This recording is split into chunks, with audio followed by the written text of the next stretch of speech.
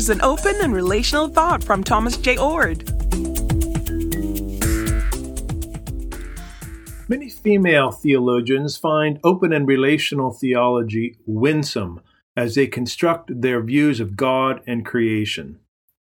In a book called Creating Women's Theology, a movement engaging process thought, editors Monica Coleman, Nancy Howell, and Helene Russell offer a variety of essays meant to illustrate how process theology can be helpful for feminist thinking.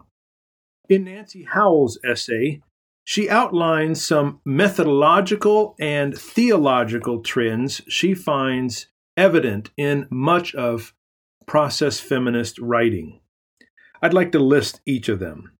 Under methodological trends, she offers the following.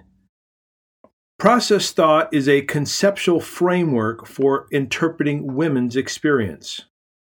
It sees experience as more fundamental than systems. It understands particularity as more reflective of reality than universalism. It supports praxis or theoethical integration as more viable than abstraction.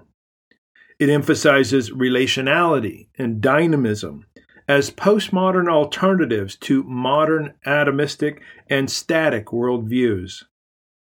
It sees organicism as more defensible than classical dualism. It values nature as contrasted with anthropocentrism. And it has an openness to dialogue with science as a source for theology. Among the theological trends Howell offers are these.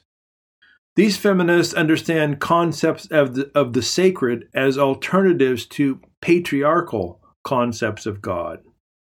They see availability of process thought as a source for diverse theological and religious perspectives.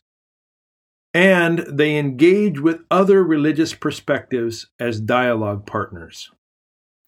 I recommend this collection of essays called Creating Women's Theology as a fantastic source to explore how many women are engaging open and relational theology in general and process theology in particular as they pursue their efforts to understand God, creation, and their own lives.